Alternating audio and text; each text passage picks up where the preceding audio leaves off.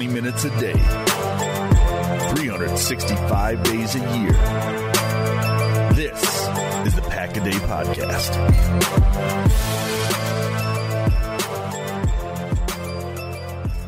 Hello, everybody, and welcome to episode 280 of the Pack-A-Day Podcast. My name is Andy Herman. I am a writer for Cheesehead TV. Of course, as always, you can follow me on Twitter at Scotty Sports. Today, I am joined by Owen Reese. He is a writer for Bucky's Fifth Quarter, and he is the newest official full-time member of the Pack-A-Day Podcast team.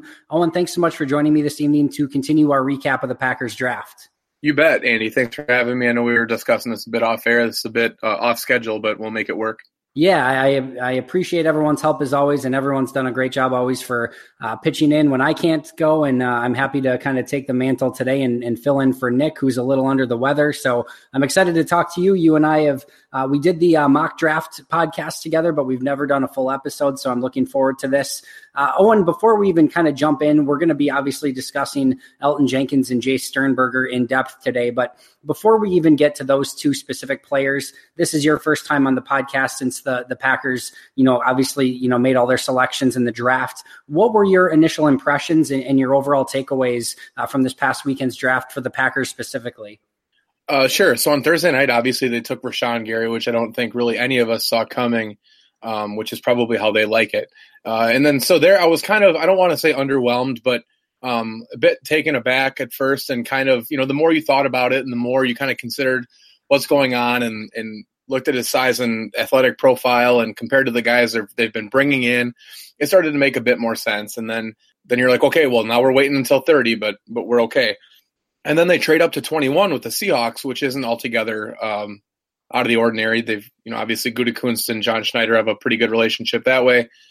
But then they take Darnell Savage, which again, I wasn't disappointed or anything, but it's certainly a little bit taken aback. I didn't know if they were jumping up in front of Baltimore to take Hollywood Brown or if they were looking at a safety or what the case may be. But then all of a sudden they get Savage. And Gutekunst said at the end of the day, well, we knew for a fact he wasn't going to get to 30. And then things started to make a bit more sense when you remember that the Packers had hired Milt Hendrickson, which was basically like the Ravens number 2 or 3 behind Eric DeCosta. And then immediately once Green Bay traded up, then Baltimore traded out.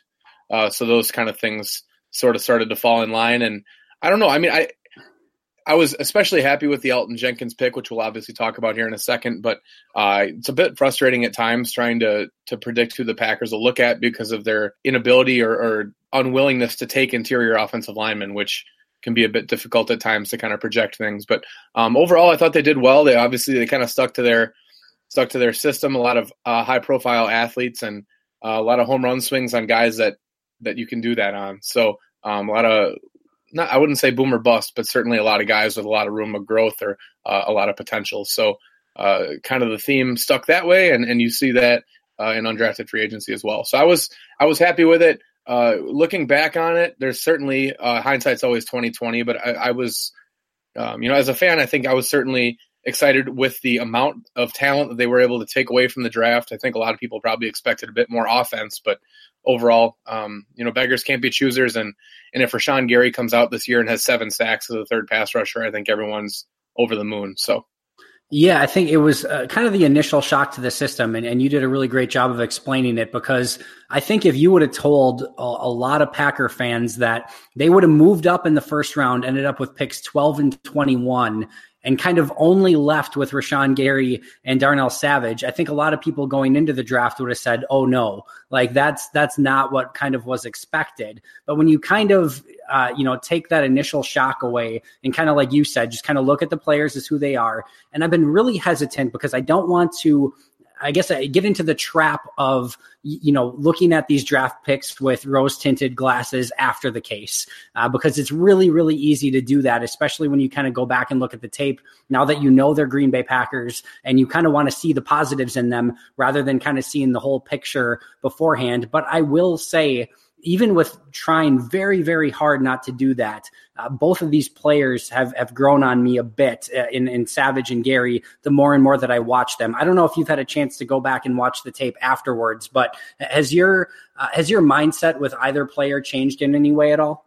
I haven't got a chance. I haven't gone back and watched Rashawn Gary yet. That's my next thing to do. I did go back and watch Darnell Savage again, and maybe this is a bit what you're talking about, but upon second review, I was kind of almost surprised, like, wow, I can't believe this guy wasn't talked about as a first round prospect more right until the very end. I think it's always easy to, I think everyone in draft Twitter or football Twitter or whatever you want to call it, a lot of guys kind of get their favorites and they trumpet them. And I think that after a long enough time of being on the timeline and really hearing all the conversations constantly, I think you kind of get that, the people that aren't being talked about kind of get forgotten. And I think that Savage may have been that way. He was a guy, I felt pretty proud of myself. I brought him up on our last episode before the draft, the sleepers. I mentioned he and Juan Thornhill as guys that could potentially sneak into the end of the first round. And I think, again, if you would have told me they traded up 9 picks to get Darnell Savage, I would have kind of been, oh, okay. But kind of looking back on it, the pieces are all there. He's a very high profile athlete. He's aggressive. He played multiple spots at Maryland. I think really probably in the impression I've kind of got here, and I don't know if it's writing on the wall for Josh Jones or not, but to me, Darnell Savage is like what Josh Jones was supposed to look like.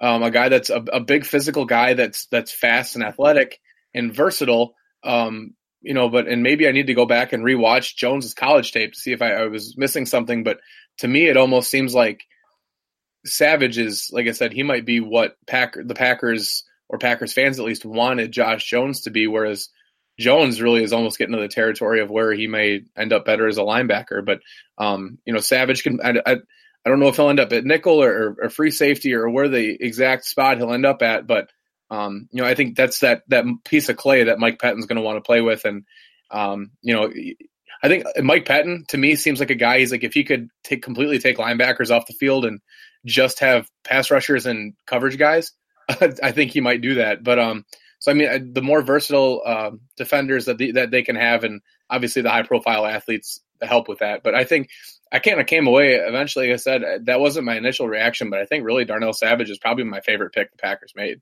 I agree, 100% agree. And one thing that I keep going back to is if you've got a lineup that, on the field with maybe Josh Jones starting off at linebacker and Darnell Savage or Tramon Williams in the slot, and then the other one playing safety, you've got 3 really unique pieces that you can kind of rotate around even at the last minute right before pre-snap to kind of confuse some defenses, both in the front 7 with a Rashawn Gary and, of course, the Smiths and Mike Daniels and Kenny Clark. And then, even Kyler Fackrell, and Dean Lowry, And then you've got on the backside all of these different unique pieces now with Adrian Amos and Josh Jones and Tramon Williams and Darnell Savage. I just love the flexibility that Mike Pettin's going to have. He has so many pieces and different things that he hasn't had, obviously, last year in Green Bay. So I think that might be the thing that I'm most excited about after watching both of the players just a little bit more. Absolutely. And I think the other 2 that you didn't mention, and they really may end up being a part of a contingency plan if Mike Daniels doesn't come back, but Montrevious Adams and Kingsley Keke are 2 guys as well. It wouldn't surprise me. More versatility, more big athletic defensive linemen that can play across the defensive front. Scout Charles Wells really made a point of that when he was talking about Keke, that he's like, he played nose for them. He's played end. He's a big framed guy. His weight has fluctuated kind of depending on what the coaching staff has wanted. I think he could play 3. He could be a B gap or C gap defender. He can move inside, and he said you'd play a 0 or a 1 if you want in nickel packages and stuff. So just the more things you can do, or the more places you can line up, it's no longer. It's frustrating for me at times, I think, and a lot of football fans. But this isn't Madden anymore. You don't really run a 4-3 or a 3-4. You don't have whatever. Everything's nickel and everything's dime, and it's almost like it's like an amoeba. However, wherever you can put your 11 guys on defense, to defend whatever the offense is doing, it's no longer, well, we have 7 guys in the box and 4 secondary players. We're going to put 11 guys out there, and who knows where they're all going to end up, but it's all as long as you play your role, and get your guys headed to where they need to go. That versatility is really, I think, going to end up being king, which is what we saw from a lot of the Packer prospects they took. No, I think that's a very valid point. And like I said, I'm excited to see what Mike Pettine's going to do with all of them. But enough about some of those first round picks. Our main topic of discussion today, again, is going to be Elgton Jenkins and Jace Sternberger, kind of doing a little bit more of a deep dive. So I want to start with Elgton Jenkins. Of course, you have this 6'4", 310 interior offensive lineman out of Mississippi State, played on the inside, played on the outside, tackle, guard, center. I think all 5 positions, if not at least 4 positions across the offensive line. Was a 23-year-old redshirt senior, allowed 3 sacks over his past 4 seasons and only 1 in the last 2 seasons. I want to get your impressions on Elgton Jenkins and what you think he's going to bring to the Packers. So I saw him down at the Senior Bowl, and to be honest, when you first see him, you're like, wow, this is a big dude. And then you see him move, and you're like, wow, well, he's really athletic. Like maybe he'll be a finesse guy. Because a lot of the times, I guess maybe unfairly, but you kind of get those maulers kind of get cast as these slow, plodding guys. And I kind of came away with a little bit of both, but missing a bit on both at the same time. So I would call Jenkins, like you hear a lot of times, like big athletic tackles get called like dancing bears. And that's how I would kind of describe Jenkins, but on the inside. He's not finesse by any means because there is some nasty in there. There is some power there, but that's not really his game. It's really athleticism and getting, movement, being able to move laterally. I think that's why I think he's a great fit for this Matt LaFleur system. I think either at center or guard. Like I said, he's not the extreme. He's not a Garrett Bradbury or someone like that, but he's a guy to me that, like I said, I was very, very pleasantly surprised when they selected Elgton Jenkins. I figured it would be a skill player or maybe even a tackle. And as you mentioned, Elgton Jenkins has played tackle in his college career. But to me, he's a guy that can wear a bunch of different hats. And with the Packers, I'm sure have seen, whether it's been Justin McCray or Byron Bell or Jari Evans or Allen or Lucas Patrick or they've had a bevy of guys playing on the inside. And someone like Jenkins, even if he doesn't start year one, I think he's your top backup at all 3 spots, and eventually moving forward, just providing more competition on that interior offensive line. So I think I was very happy with it. Like I said, he's a guy that he's a big dude that's tough, but he almost wins with athleticism rather than nastiness, which is probably a perfect fit for this type of scheme. Like, with running as much outside zone and getting as much horizontal movement as the Packers are looking to get. Yeah, I thought he anchored really well too, and I think he flashed some finishing ability, like you said, a little bit of that dancing bear, and also had some really good football IQ, and always was looking for ways to find someone to block, find work if he wasn't initially marked up against somebody. So definitely some things that I liked out of him. You kind of brought up the point too of some of his flexibility on the offensive line. I think the thing that Green Bay really added here is some great flexibility across the entire offensive line by both adding him and Billy Turner in this offseason, because now you've got a couple guys, and this has been an issue for the past few years, probably even 3, 4, 5 years, where they just haven't had those guys that could step in a situation really since, I guess, if you want to call it, Don Barclay, but Don Barclay wasn't good at any of the 5 positions. He could play them all, but he wasn't good at any of them. Right. So, they haven't had those type of players that can come in and be solid players. And, you have 2 active guys on game day like that. And if one guy goes down, it doesn't really kind of matter which one does, because you've got guys who can fill in at a variety of different positions. And that has a lot of value on game day. And again, just with one guy going down at any point in the last few seasons, there was an immediate big gap on that team. And above and beyond that, right guard was an albatross last year, and that they just did not have anybody that could step up. They tried a variety of different players, Byron Bell, Justin McCray, to name the top 2, but nothing ever stuck. And now they've got options. And I would even add, Cole Madison and Alex Light into those conversations as well. And for the first time, it seems like they've got some depth. I still question tackle depth a little bit. I'm not sure how much I trust, Jason Spriggs, and I'm not sure how much I totally trust Billy Turner at tackle quite yet, but it's an improvement. And I think it's a really big step in the right direction. No doubt. And I think that someone even like Spriggs, which I'm still, I think the jury's sort of out on him, but let him just play tackle then. And I think that'll help him quite a bit and benefit him. His rookie year, he got thrown in at guard, and that's something too where now you have some depth, you have some flexibility there, whether Billy Turner starts at right guard and, say Brian Bulaga gets hurt. You can play Jenkins at guard, or you can play Cole Madison at guard, and you can bump Billy Turner out to tackle, or you can play Spriggs at tackle, where you can kind of put these guys in the best situation possible for them to succeed rather than simply trying to Band-Aid the problem, which has really been the issue, over the past few years. And I was a bit frustrated with so many Packer fans being upset or disappointed maybe that it was, an offensive lineman that might not even start in the second round. But it wasn't that long ago that LaTroy Guion had to finish the NFC Championship game at guard as a nose tackle. So adding quality competition to the room, quality depth, and just improving the talent in the room. It's not the flashy, sexy piece for Rodgers. It's not Hollywood Brown, or it's not, a big tight end. It's not Noah Fant or whatever, but you're helping Aaron Rodgers immensely. And it's not always the super apparent thing, but the more quality offensive linemen you can have on the roster, which has been a problem in years past for the Packers, the more comfortable Aaron Rodgers can be back, as trying to improvise. Obviously we're still to be seen how much of that will be tolerated or allowed under Matt LaFleur. But, the more comfortable or the more confident you can be with the front five in front of him, the more comfortable you are with him allowing himself to be himself and really extend these plays without as much of the constant risk of, getting drilled by some defensive lineman that beat your off the street free agent that you're playing at guard that week. For sure. Totally agree. Now, the last question I want to ask in regards to this pick now is, Packer fans, of course, are going to note that there were some players on the board, Greedy Williams, Irv Smith Jr., A.J. Brown, and of course the big fall of DK Metcalf as well. And even Nasir Adderley, who I know a lot of Packer fans liked.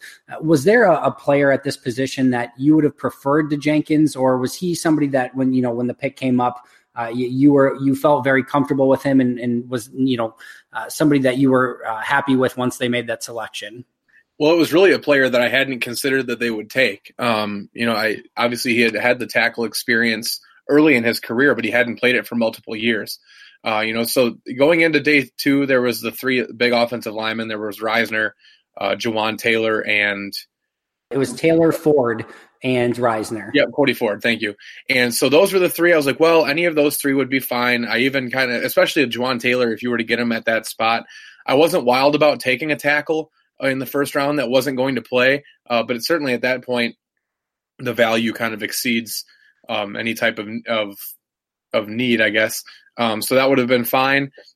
Those were the three I considered. The other ones, and obviously Chauncey Gardner-Johnson fell quite a bit farther than this as well.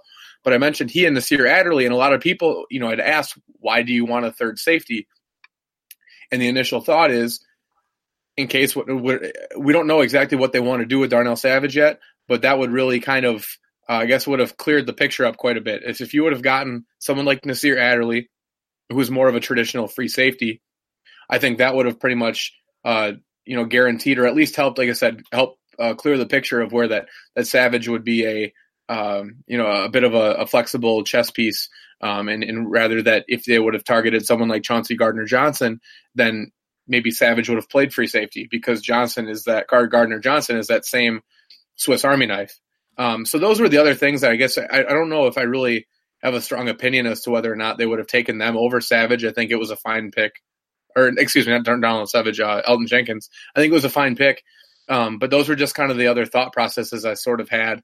And those were kind of the directions I thought it was going. I thought maybe receiver, and obviously DK Metcalf falling that far was certainly tempting, and AJ Brown as well. But I guess it's all a horse apiece, because if they would have taken a receiver, then everyone would have complained the first time that Aaron Rodgers got sacked that he doesn't have any offensive linemen, and vice versa. So obviously now he doesn't have anyone to throw to, but you have to help him somehow. And obviously the board seemingly fell for the Packers that Elgton Jenkins was their top guy, and they were very happy to take him. So I don't have much of a complaint with it.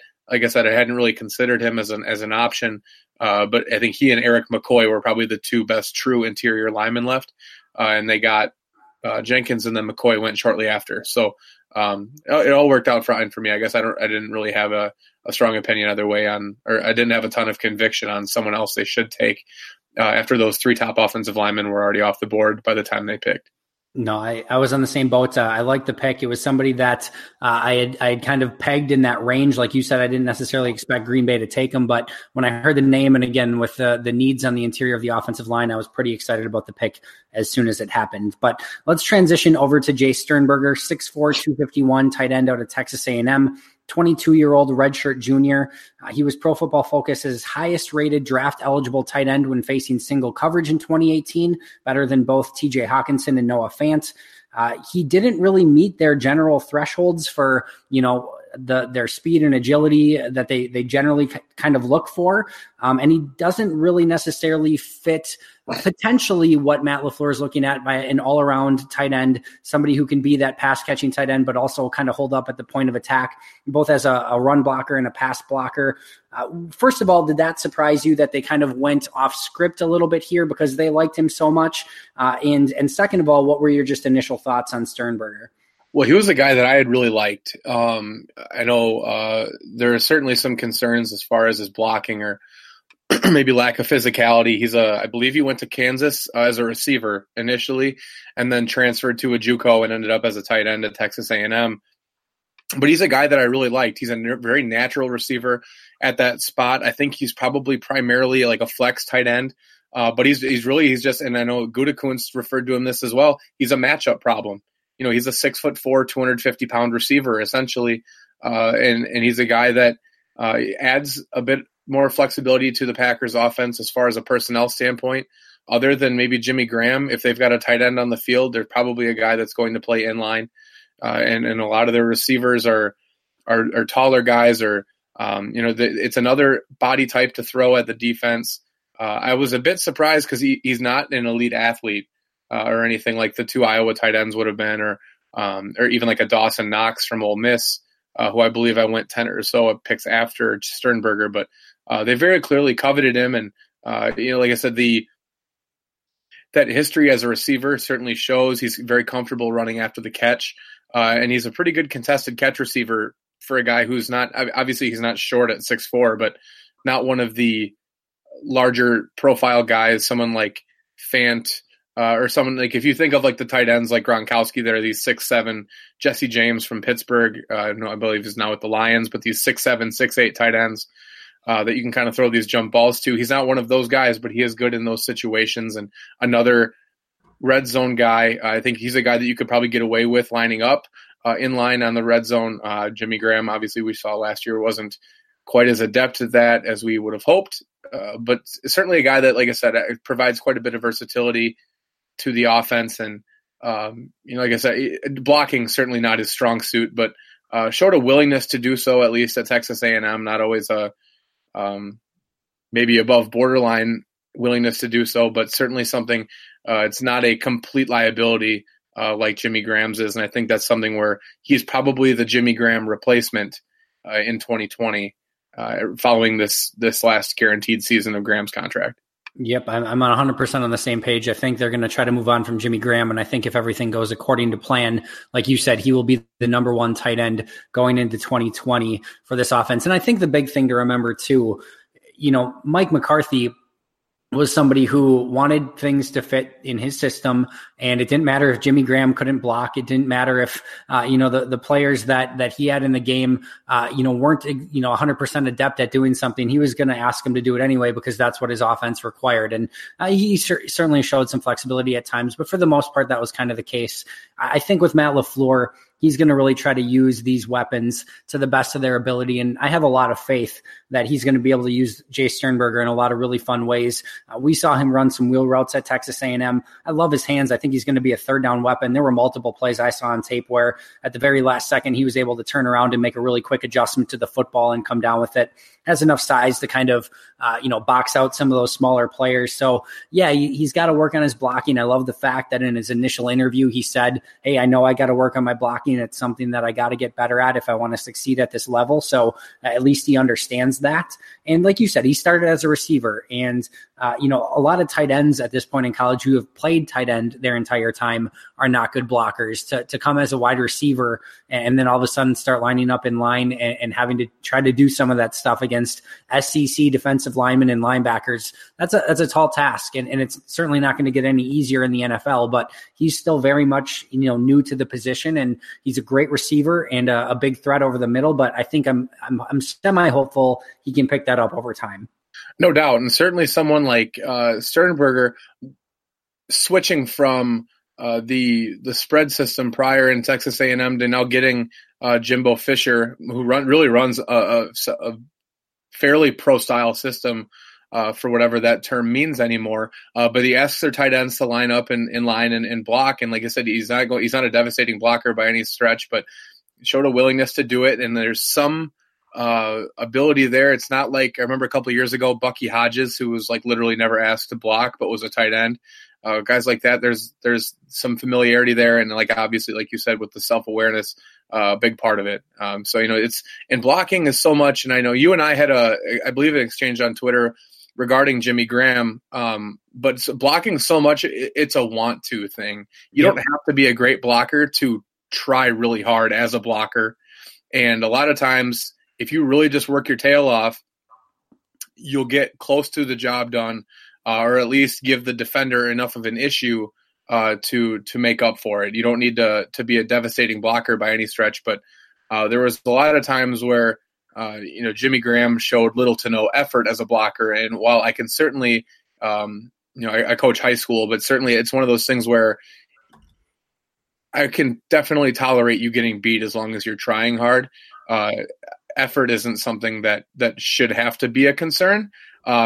Even if you're doing something that you're not particularly good at, and that's something that where, obviously I don't know how much we're not in the building. I don't know if the culture is changing or the expectations are any different, or a lot of that hoopla. But certainly guys that you can get, these younger guys that'll potentially buy into what LaFleur is selling, and kind of a bit of a changing of a mindset can go a long way. And like you said, that Sternberger is by no means some devastating blocker, but if he's willing to work and try at it, we're farther ahead than we were a year ago. And that's, like I said, progress. So excited to see him on the field.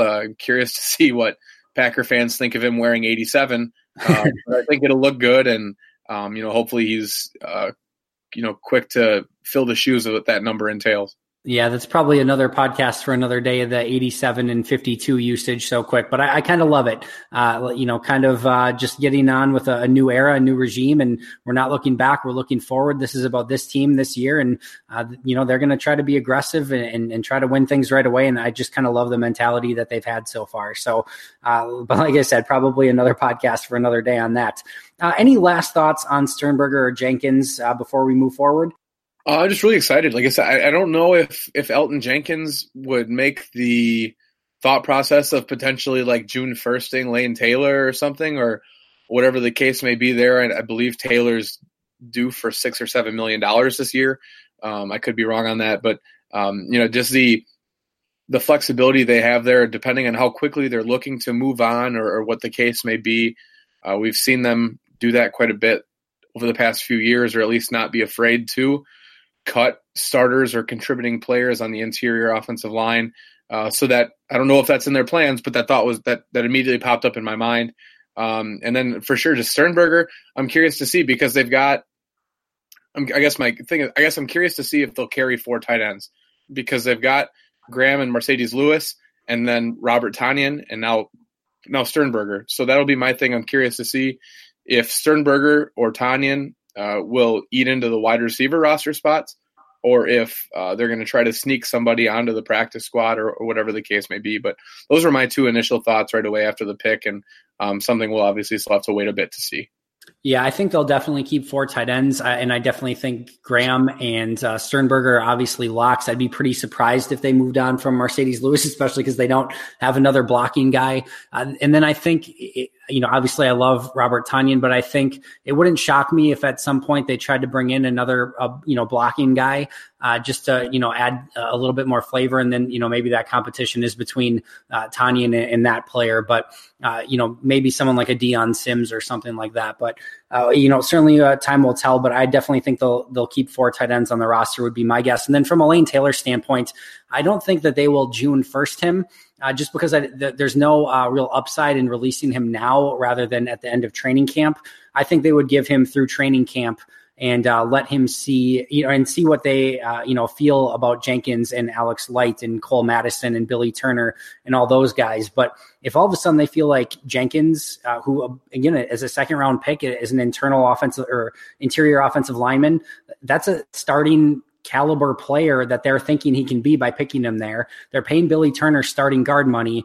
If Cole Madison and Alex Light show that they can back up, or Justin McCray or one of their other younger offensive linemen all of a sudden shows that they can do that, then yeah, I think Lane Taylor could be in trouble. But I would guess that they'd give him camp to compete. And then again, kind of maybe a similar situation to what happened with Josh Sitton. If all of a sudden they feel very comfortable with one of those guys, like they felt comfortable with Lane Taylor a few years back, then maybe he could be on the outs at the end of training camp. But I think he'll stick around for a while longer. And I do think that this team is better with Lane Taylor on it. And I just talked about it's finally nice to have some depth, and certainly wouldn't make a ton of sense to all of a sudden finally have that depth and then just turn around and cut your starter from a season ago. But you have to remember, like you said, there's about $8 million in savings over this year and next by releasing him. And if they don't think he's the guy, and maybe they don't think that he's going to take too well to being a backup player, then yeah, you look to trade him. If you can't get anything, you move on, you save the money, and you kind of bank that and carry it over into next year. But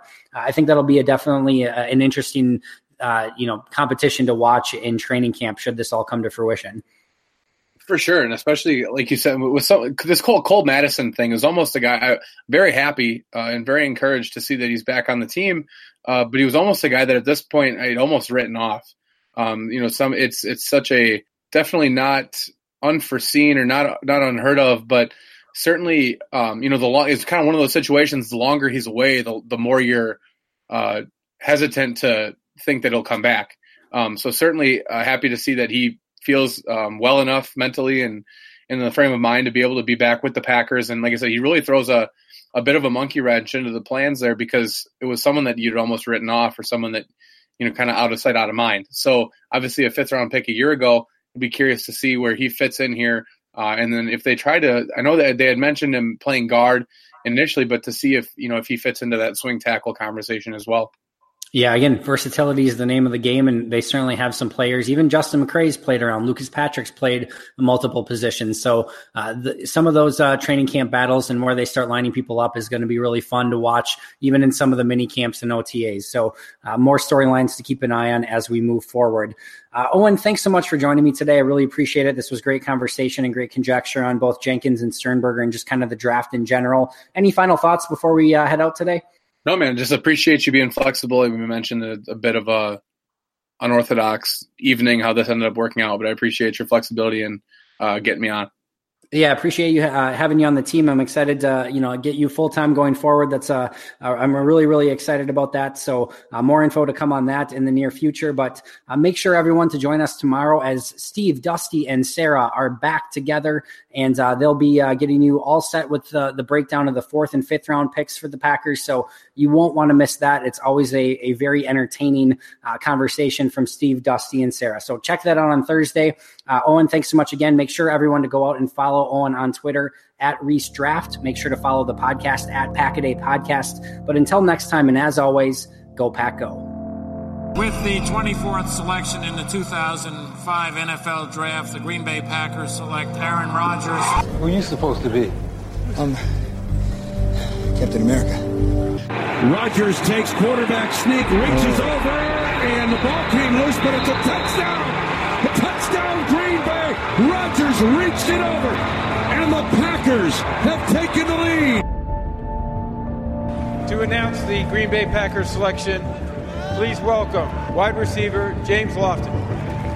With the 53rd pick of the 2014 NFL Draft, the 13-time NFL champion Green Bay Packers select Davante Adams. I am Thor, son of Odin.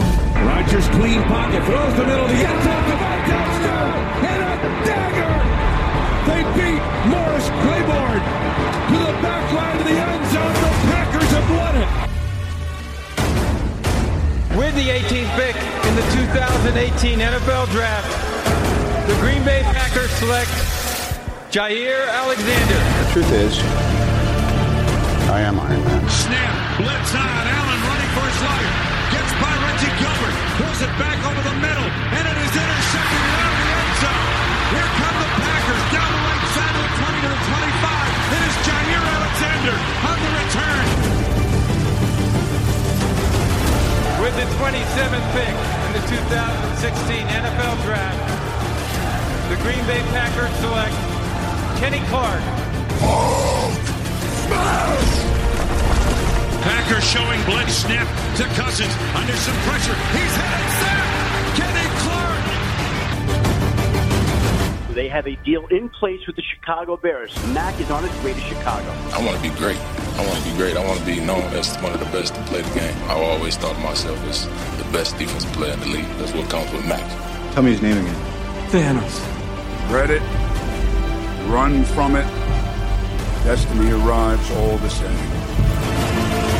I'm here to talk to you about the Avenger Initiative. The Avengers? Us mightiest heroes. Sort of like a team. 5 letters here, just for everybody out there in Packerland and yourself today. RELAX. Relax. We're in the end game now.